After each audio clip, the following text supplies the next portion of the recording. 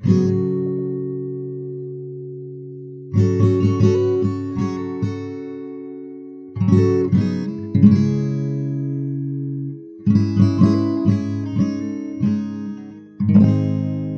amongst the many relatively recent inventions that we already take for granted today, things which many of us can barely imagine life without, despite their having only been made available within the last generation or two, artificial light is one of the most fundamental.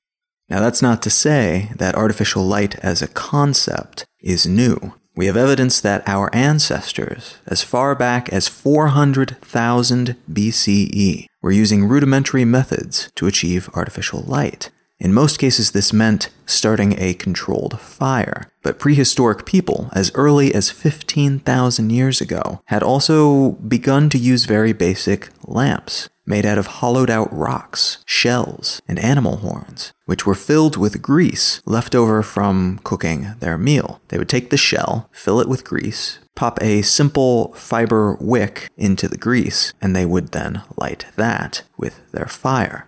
We also have evidence that some groups of our prehistoric ancestors saved themselves a step, and instead of going through the trouble of making actual lamps, they would just thread a wick through a particularly oily fish or bird that they'd killed and light that.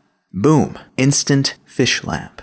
For the majority of human history, that was pretty much the only option when it came to creating artificial light. You burn something, either wood or parts of an animal, and if you were particularly clever, you figured out a way to make that burning piece of whatever portable and longer lasting.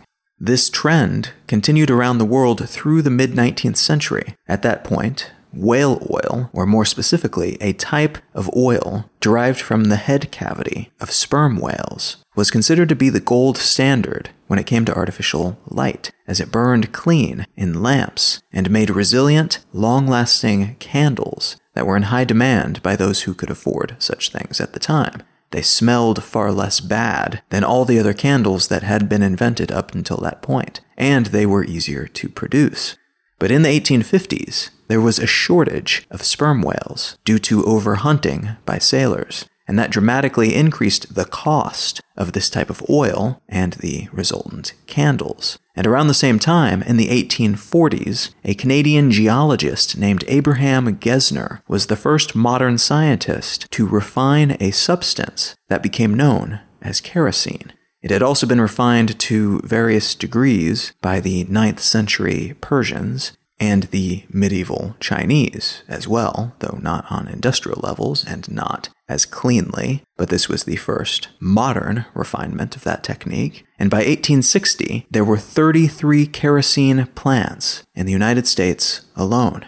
There was a bit of a business struggle between Gesner and an American chemist named James Young, who filed for a similar patent on a similar petroleum refinement process, and who received his patent first, 2 years before Gesner received his. But by all indications, Gesner's technology was better, and his end product was cleaner and smelled better when burned for light. And we tend to use the word kerosene to describe this product today because of Gesner's innovation. He coined the term as a contraction of the Greek word kerosalion, which means wax oil. This shift from candles to kerosene was pretty monumental because, again, at this point, most people used very foul-smelling, quick-melting candles, if they could afford candles to begin with. Candles were an expensive luxury, after all, and most people just could not afford them, much less on a regular basis. When the sun went down, that was that. Your productive day was pretty much over with. After oil lamps came gas lamps, which were an innovation that actually arrived decades before kerosene, but which took a while to become economical enough to be suitable for use on scale. But by the late 19th century, many city street lamps were gas-powered, and some commercial buildings and wealthy family homes had gas pipes running up through the walls to power the gas light fixtures. Gas lighting was leapfrogged pretty quickly, though, by another technology that had been bumbled around with in various ways throughout human history, but which was never truly harnessed for the purpose of making light until around 1880, when the electric light bulb made its first commercial debut on the SS Columbia steamship. The technology was patented by and sold to the steamship's owners by a man named Thomas Edison. Now, although Edison was arguably the man who was most successful in producing and marketing a final consumer-grade version of the light bulb, and he did make numerous adjustments to the concept, making his commercial bulb longer lasting and less fragile than its predecessors, there were many, many predecessor technologies invented by people around the world that led up to that moment. Edison bought the patent for a method of making an early version of the incandescent light bulb from a pair of Canadian inventors named Henry Woodward and Matthew Evans in 1879.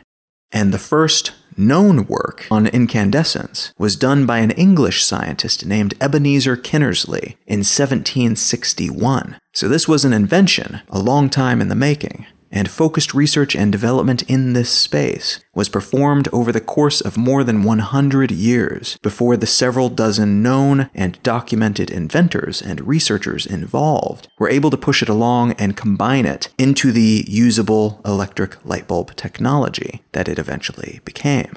And even that extended history of the light bulb that I just related does not include all the people who contributed, but who didn't make it into the history books for various reasons, including their location in the world, their background, their gender, their place in society. If they worked for one of the named contributors, for instance, and did the work but did not own the lab in which they worked, chances are their names will never appear in the history books. Anytime we see inventions of this magnitude, it's safe to assume that for every name and date we know, there are at least a dozen other names and dates that are just as important, but which are lost to history.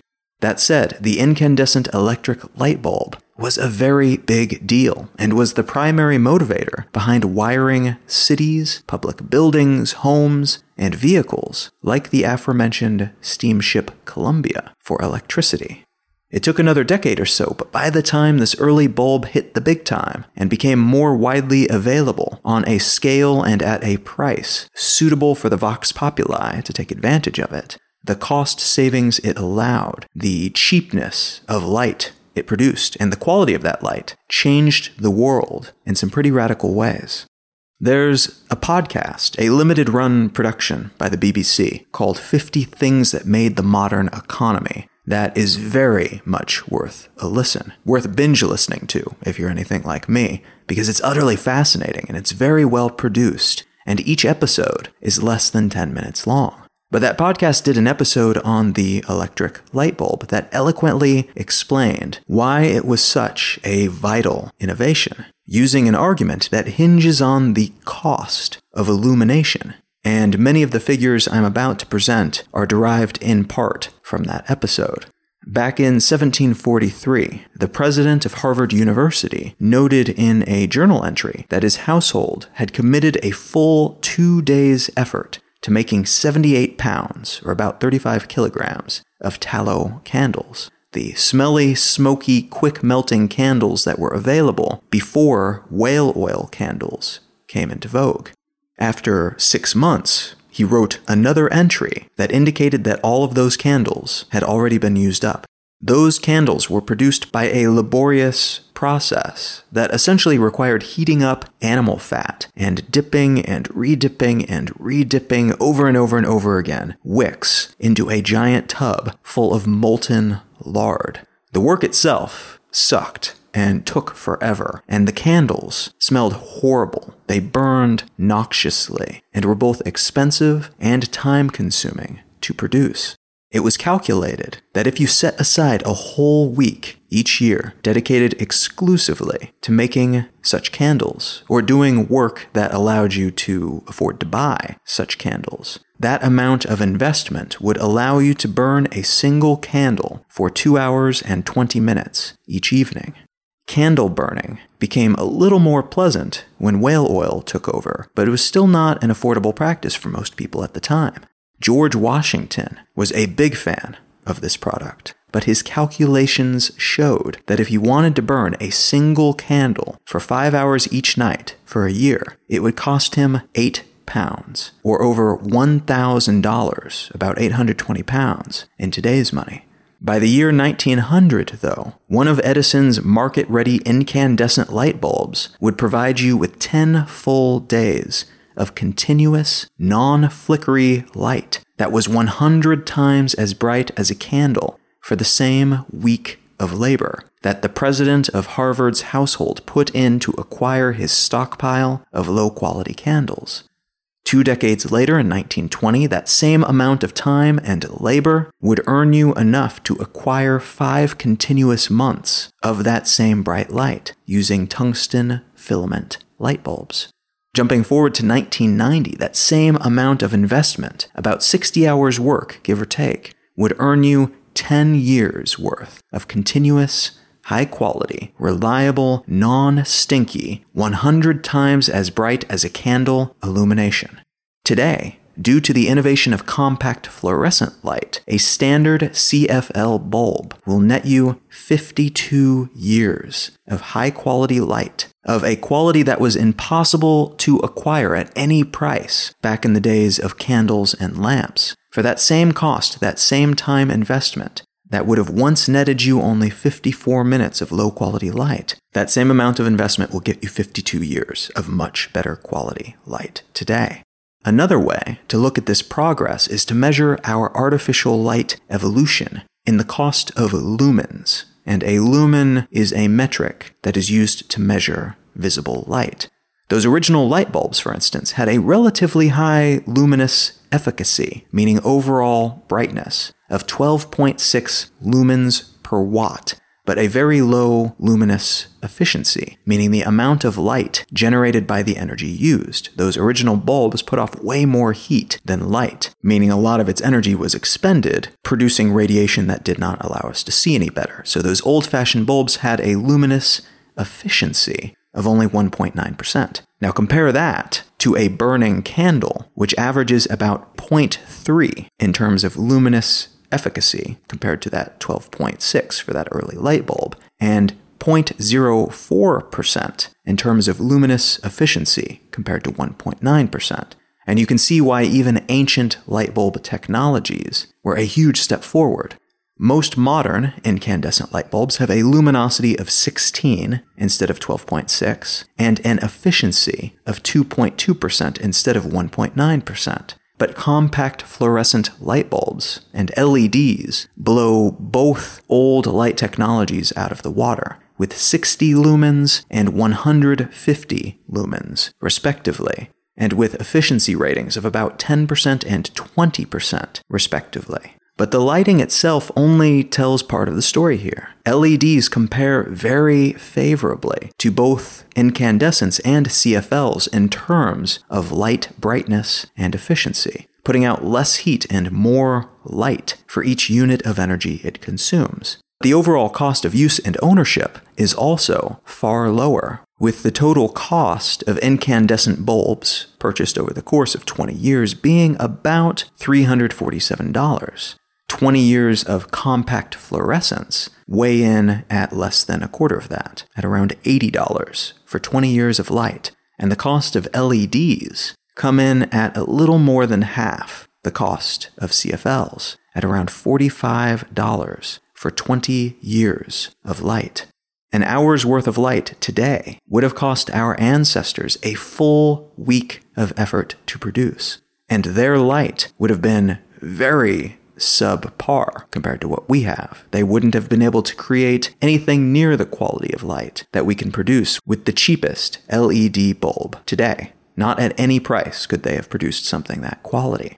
That same hour's worth of light would have taken folks a few hundred years ago a full afternoon to produce, using their far more advanced technologies. In the year 2018, though, it takes most of us a fraction of a second to earn enough money to afford an hour's worth of high-quality light. And that, as much as anything else today, has come to define what the modern world looks like. The way we've reshaped our habits and priorities, our expectations and lifestyles, our rhythms and routines. What I want to talk about today is a vital aspect of life that has changed dramatically due to innovations like bright, reliable artificial light. Today, I'd like to talk about sleep.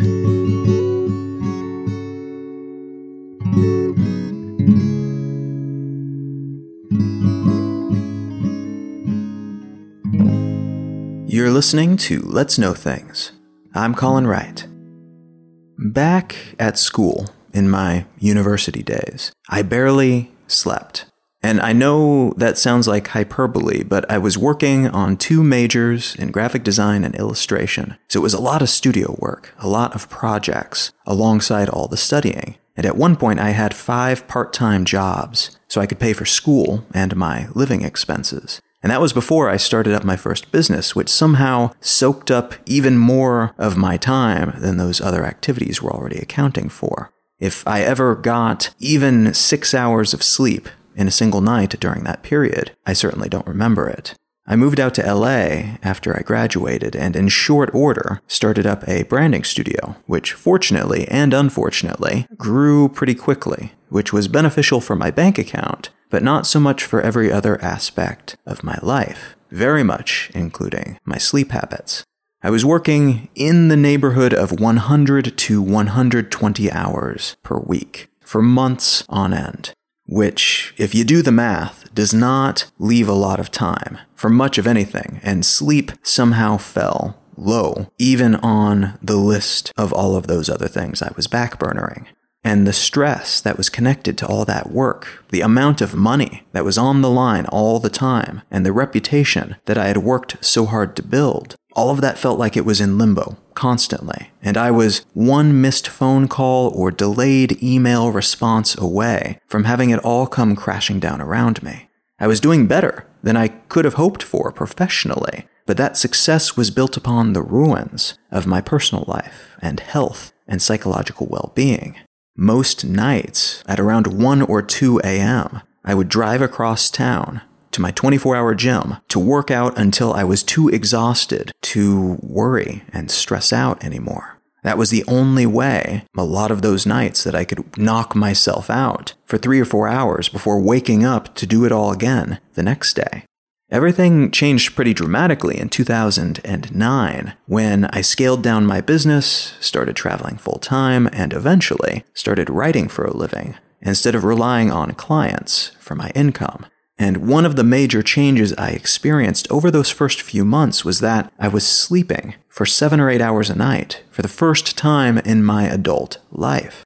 Pretty early into that new lifestyle, I opted for an alarmless routine, which allowed me to go to sleep when I felt like it, and wake up when I felt like it. And in the years since, I've landed on a schedule as a consequence of that usually nets me around 7.5 to 8.5 hours of sleep each night. And the result of this, and no doubt other changes I've made in the years since as well, but sleep stands out to me as a major one, the consequence of that is that I'm more alive and alert and healthy feeling and productive. Each hour of work I do, while not sleep deprived, seems to result in 4 or 5 times as much output as I was accomplishing before. And I'm just generally way happier than I was when I was living in LA as well. Even when I'm changing up my schedule and engaging in strenuous work, these days, I make sure, as much as possible, that all of it fits within the confines of a sleep-sufficient lifestyle. Because the benefits of doing so, of ensuring that I get enough sleep regularly, have proven to be so worthwhile for me personally that it is worth that additional effort. Now, this story that I just told you is all anecdotal. So it's my personal experience, and personal experiences cannot be trusted in the same way that data derived from a more scientific method can be trusted. This information is all true seeming to me, but it's also quite relative. It's very subjective.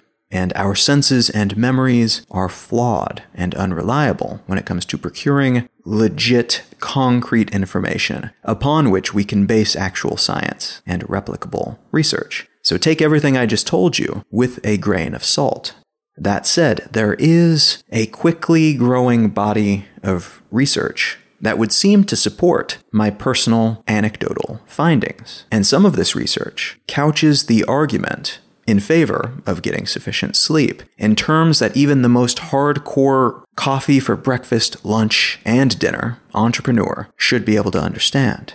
The article I want to start with today comes from Big Think, and it's entitled Bad Sleep Habits Will Cost the United States $434 billion in 2020.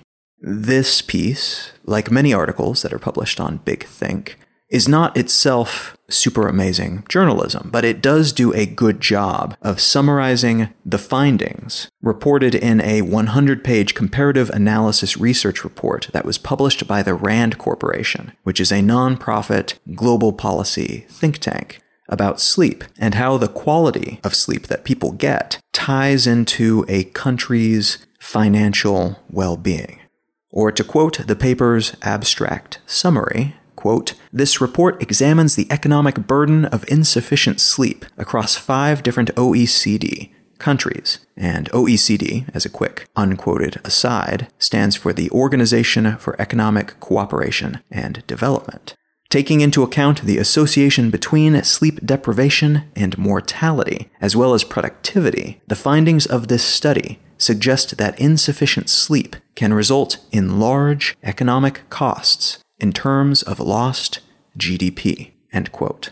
This research paper is fascinating. I actually sat down and read the whole thing in one sitting, not because research papers are inherently pleasant or light reading, but because the research seems to have been well conducted, meaning the findings are as reliable as pretty much anything else we have available on this subject, and because the findings are broken down into how insufficient sleep is, in fact, a public health issue, in addition to being a personal one. And it goes into detail about what factors influence our levels of sleep, down to the average daily sleep minutes that certain behaviors tend to steal away from us, alongside broader issues that can branch off into smaller, but still vitally important individual concerns, many of which conceivably could be addressed at the state level.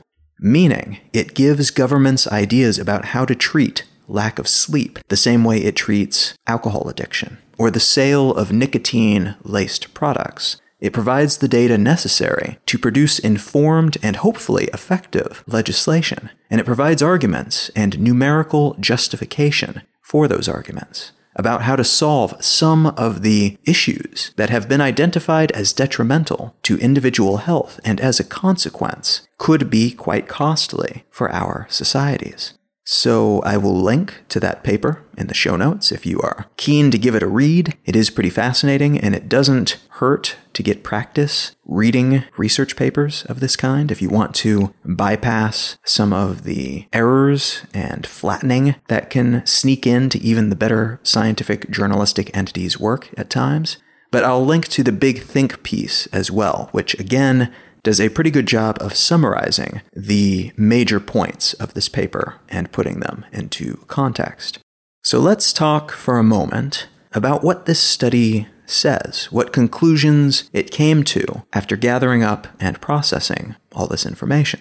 The United States is estimated to have lost somewhere between $281 and $411 billion in 2016, the year that this study was published. By 2020, it's estimated that, if current trends continue, the U.S. will lose between $299 and $434 billion a year. And by 2030, that number will increase to between $330 and $468 billion lost.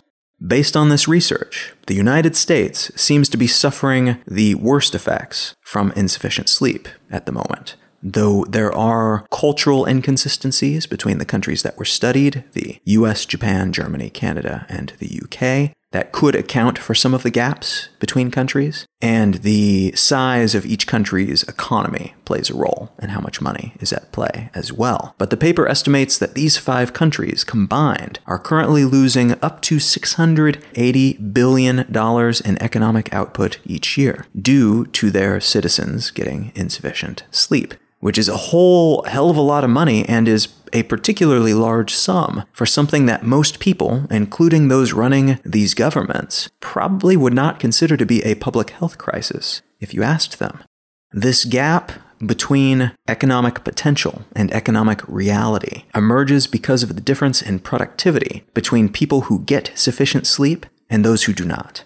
Many studies, not just this one, have shown that on average, people who sleep less than 6 hours each night are about 2.4% less effective than their sleep-sufficient counterparts. And if you tally that up, you'll find that folks who sleep less than 6 hours per night put in about 6 days less work each year than their counterparts because they are not operating at full steam. And if you extrapolate that to a country like the United States, which has a population of around 330 million people, you end up with about 1.23 million working days per year that are lost to the mental and physical sluggishness caused by insufficient sleep.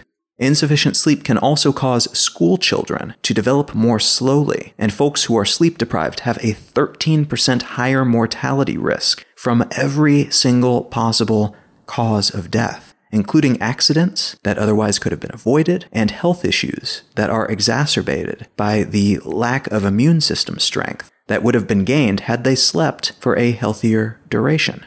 So in addition to those 1.23 million workdays that are lost from sluggish productivity, you can add in the lost labor from folks who are injured, sick, or dead, and the lost talent potential from students who are carted into classrooms before they've had the proper amount of rest. Add that all together and you end up with some pretty sobering realities. If a country's strength is predicated on its human resources, on the people who live within that country and their capacity to create and keep everything running effectively, we would seem to be doing ourselves a grave injustice by not addressing the insufficient sleep issue that would appear to be endemic in many or most countries around the world today.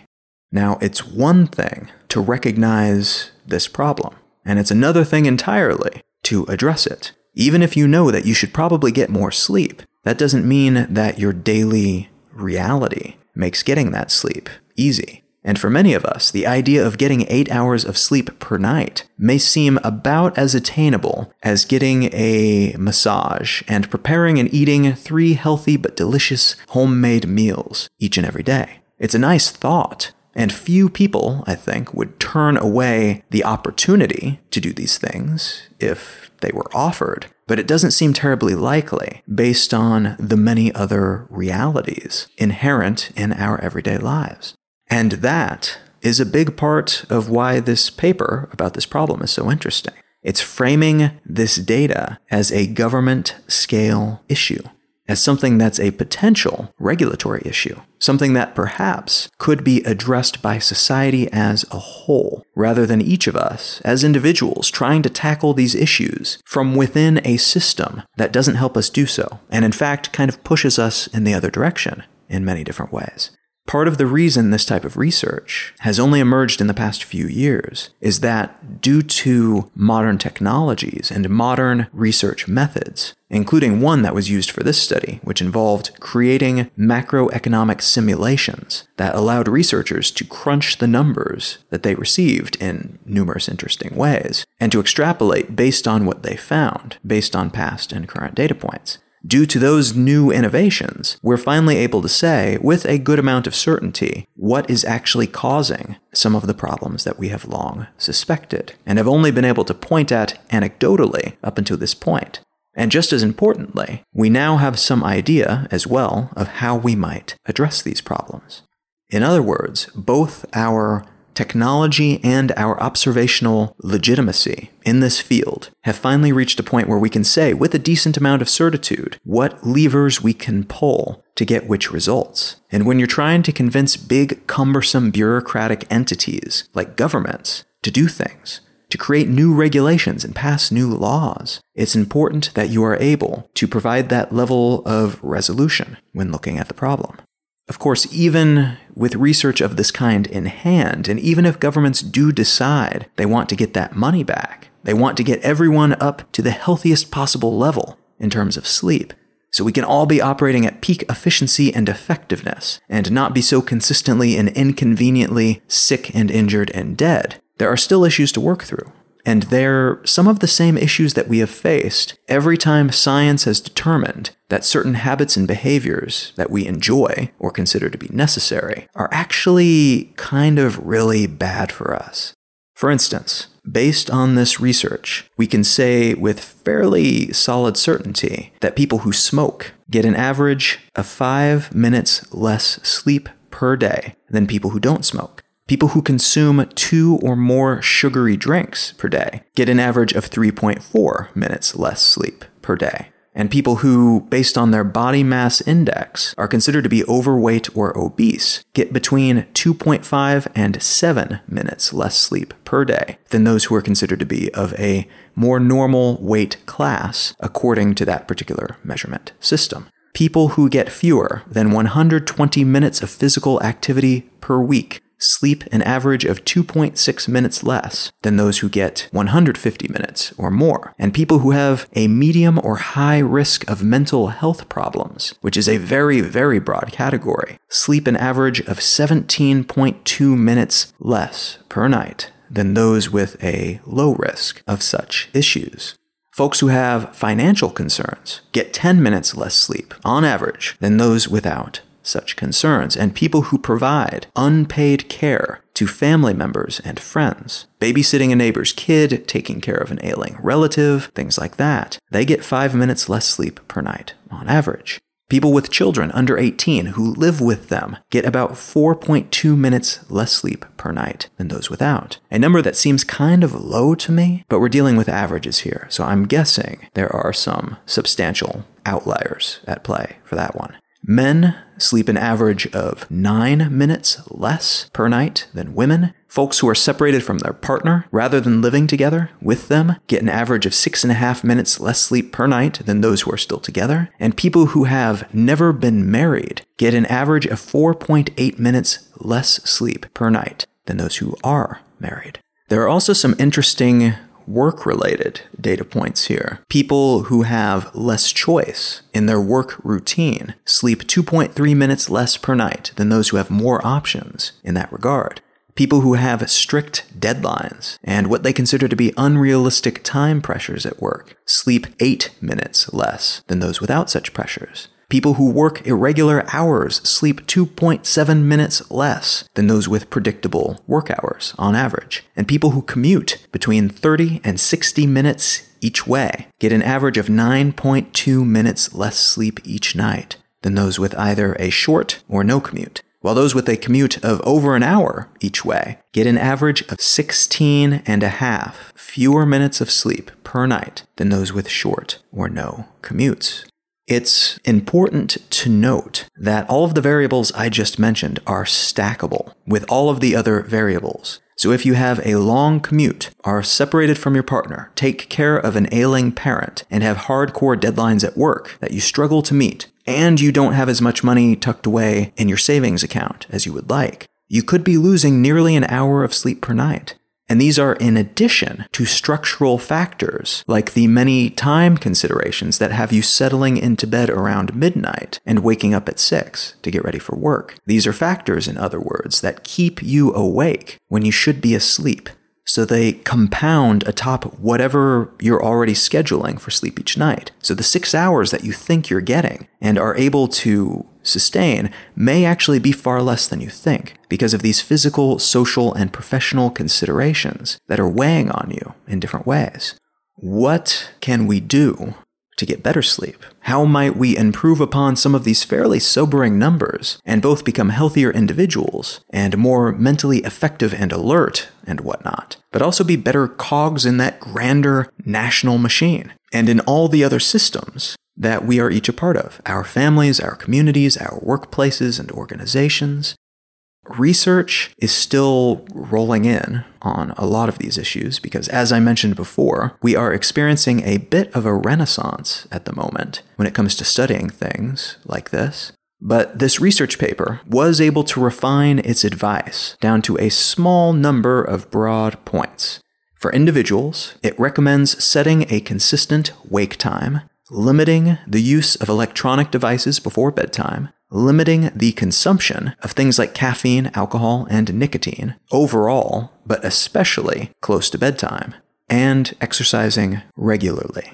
For employers, it recommends recognizing the importance of sleep and emphasizing getting enough of it as a strength, not a weakness. It also recommends providing proper facilities and amenities to help employees maintain good sleep hygiene, which means basically helping employees stay healthy, get some exercise, not stress out over unrealistic deadlines, and helping them keep work at work. And it recommends discouraging the use of electronic devices for extended periods of time.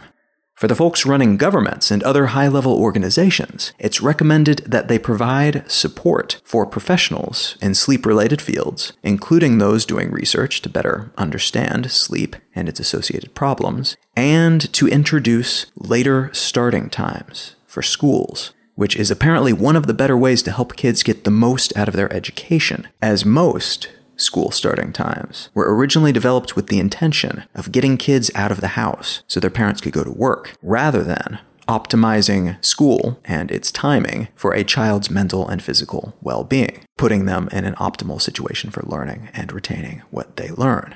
Most sleep scientists these days emphasize that the optimal amount of sleep is somewhere between 7 and 9 hours for most people.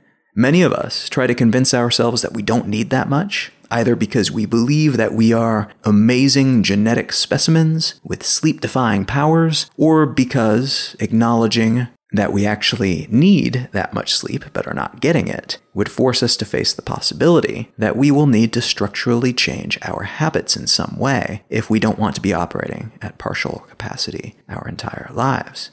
I can speak from experience on this, as I told myself for years that I could operate just fine on 4 hours of sleep, and that I was at peak operating capacity on the rare occasions I got 6 hours of sleep the night before. It wasn't until I started to regularly get a full 8 hours of sleep that I realized how comparably inept I was previously. I told myself I was doing great, and that I was one of the rare people who could make it work with way less sleep. But I was operating from a place of ignorance back then, and maintaining that mistruth, at least partially out of desperation, as I didn't know how I could keep going at that pace if I, quote-unquote, lost those additional hours of my day to sleep. It's estimated that less than 1% of the population are so-called short sleepers, people who need 5 hours or less of sleep per night, and can still operate at what seems to be full capacity, despite getting several hours less than the rest of us need to operate at that same level. Scientists have been able to isolate the gene that seems to regulate this difference. The DEC2 genes of short sleepers have a mutation that, when triggered in lab mice, seem to make them into short sleepers as well. And it would seem that this mutation causes people's brains to be more efficient in doing all the cleanup that other normal brains are able to get done in about 8 hours, though what other changes are triggered by that mutation is not currently known. As with essentially everything gene-related, there's a decent chance that this pro has a significant con buried somewhere along the way. But data on all of this is still quite sparse, and the only real agreement between scientists in this space is that short sleepers are incredibly rare, and that even if you think you are one, you are almost certainly not. Statistically, it's just not that likely. Especially if you have ever in your life felt sleepy and ever felt like you needed a coffee to be more alert. That's something that short sleepers tend not to experience. So keep that in mind if you are currently telling yourself that you are one of the very few that are able to operate optimally on very little sleep. It's also generally agreed that trying to hack our sleep systems by sleeping in short bursts throughout the day, a practice that is sometimes called polyphasic sleep, doesn't actually work. There are some sleep experts who say otherwise, but notably, most of those particular sleep experts are also selling books about polyphasic sleep. So while it's still a possibility that they are right and the rest of the scientific establishment is wrong, they do kind of have a horse in this race that could be influencing their ability to elegantly backtrack on their support of this concept when new information becomes available that indicates that it's unlikely that this practice is a good idea. We also know that some people require more, and sometimes even a great deal more, than 8 hours of sleep per night in order to operate optimally. It's possible to go your entire life and not know how much is ideal for you, for certain, because of social and professional constraints, of needing to be up to take care of the kids, or to go to school, or to commute to work on time. But it's possible that you actually need 10 hours of solid sleep to be fully awake and alert, and you've never been able to experience that feeling, and you may never be able to experience it. Which is a sad thought, but it's a tragic reality of how our genes can mess with our daily practicalities without our even realizing it, just because those genetic requirements clash with infrastructural realities that are themselves based on unlikely, not supported by evidence, averages of needs. Sleep research in recent years has also been increasingly confident in saying that you can accumulate sleep debt, but that catching up on that debt is less efficient than not going into debt in the first place. It could take several hours of sleep to fully catch up on each hour of sleep that you miss, which, again, considering all the variables that can cause us to miss out on sleep, is a fairly humbling realization. We also know that our genes regulate whether we are night owls or morning people. So that is a real thing that has a true physiological component. It's not just in your head. And we know that even healthy sleepers, people who are not super stressed out or suffering from too many of the variables I mentioned before, still only spend about 90% of the time that they are in bed trying to sleep actually asleep. So if you set aside 8 hours to sleep and give yourself exactly that much time before the alarm goes off in the morning, chances are you're actually only getting, at the high end, a little over 7 hours of sleep. So you'd probably be better served spending at least 8.5 hours, and even more ideally closer to 9 hours, in bed if you want to get a full 8 hours of rest. Most recent research seems to confirm that naps can help, and that you could, for instance, get 7 hours of sleep at night and put in another half hour or hour during the day, and still be doing pretty well. But that varies from person to person, and it will also depend on the environment in which both sleep periods take place, and at what points during your personal circadian rhythm they fall. Most of us have a peak moment of mental alertness in the morning, and another in the early evening, before dinner time. And most of us have a sluggishness-inducing glucose spike after lunch, the harshness of which is dependent on what we ate, before experiencing another period of fatigue around 2 to 4 p.m. The final moment of sluggishness arrives for most of us later, after that early evening mental wake-up period. But the duration of each of these periods, and precisely when they take place, is determined by our genes, our environment, what we eat, and our behaviors, like how often and if we work out, alongside stressors and our work schedule and other things like that. So figuring out this rhythm for yourself can be super valuable because you can base your sleep habits around it and work with it and optimize for it. And you can tweak certain things in your life to adjust that rhythm to make it align better with your ambitions. But knowing how someone else operates and how they tweak their lives and adjust their rhythms in terms of diet and working out and such will not necessarily give you the same results. So be careful about that. One of the more arguably negative influences on our sleep cycles, and this has been true for hundreds of years now, is technology. And more specifically, artificial lights and anything that has a backlit screen. That means the light bulb, as soon as it became mainstream, messed us up pretty good in the sleep department. And the emergence of modern digital culture, where much of what we do throughout the day and night takes place in well-lit areas and on well-lit screens, has only amplified this issue.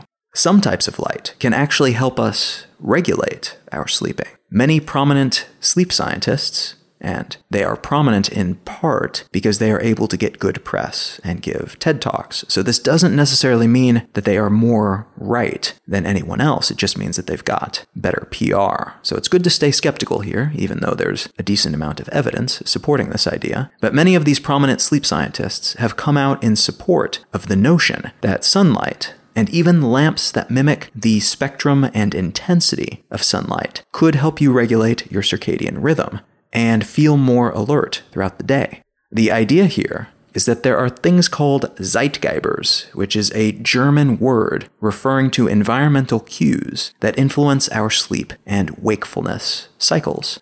One key Zeitgeber is sunlight, because it tells our biological pieces that, hey, it's daytime, it's time to be awake, and that can, with time, reset our periods of alertness to align with the moments that we most need or want to be awake.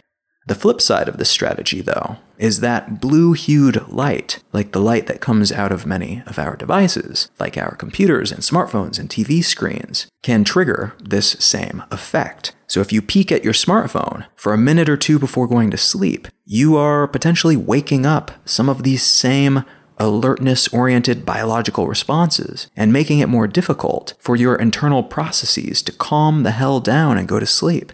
Many tech companies have recently taken this research to heart and have released sleep modes on their devices that you can activate that will remove most of the blue hues from the screen, which makes that screen less wakefulness triggering in this way. It's not perfect, but it's definitely better than the alternative.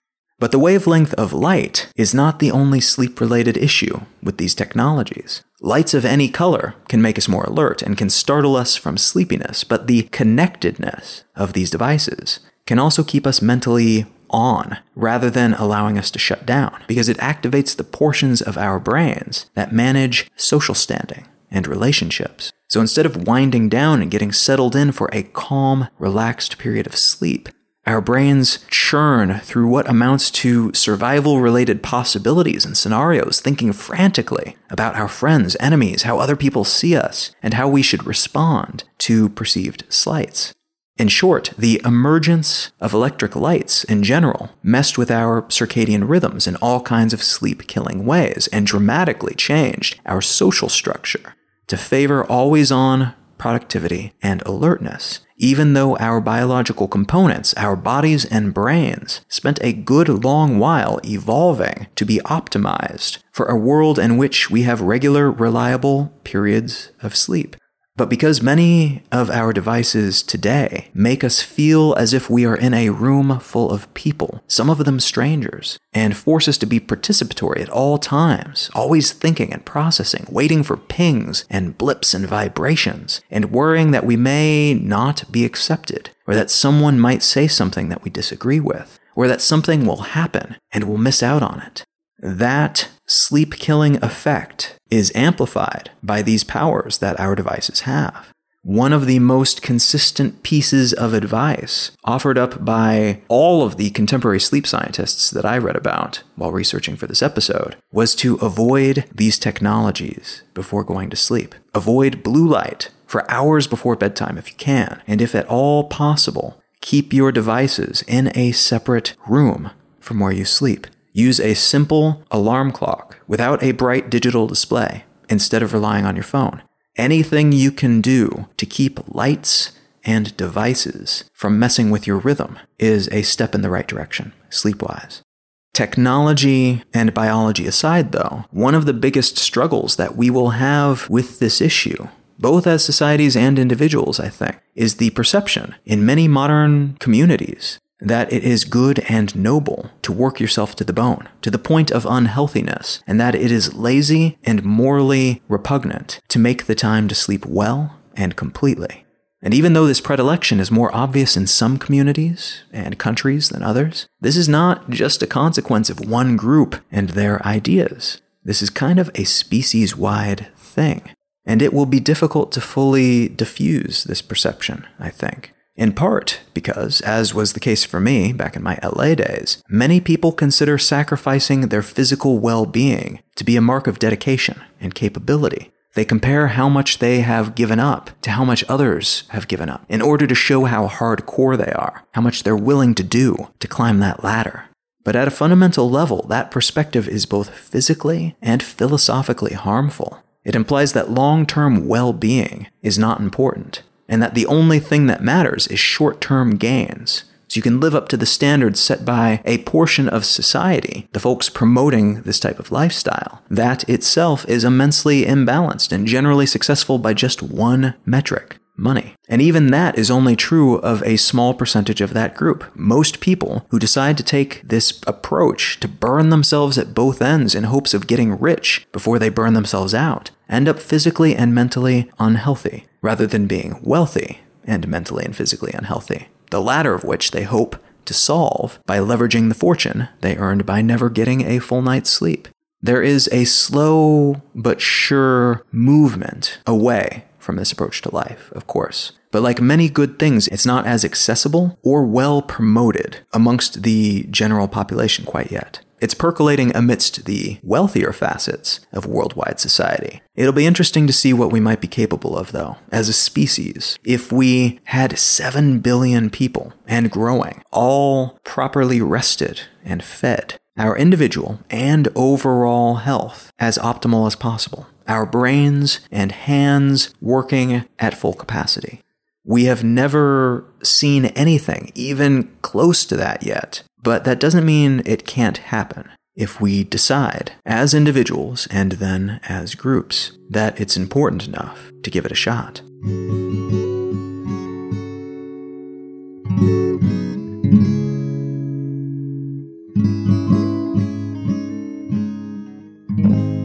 The book that I'd like to recommend today is one that you may have heard of. It's been getting a whole lot of press. Bill Gates recommended it as one of his favorite books of all time. And it's by a man named Hans Rosling, and it's entitled Factfulness: 10 Reasons We Are Wrong About the World and Why Things Are Better Than You Think. I picked this book up because of one of the summaries that I read about it, which called the book by an alternative title. They called it Factfulness: The stress-reducing habit of only carrying opinions for which you have strong supporting facts.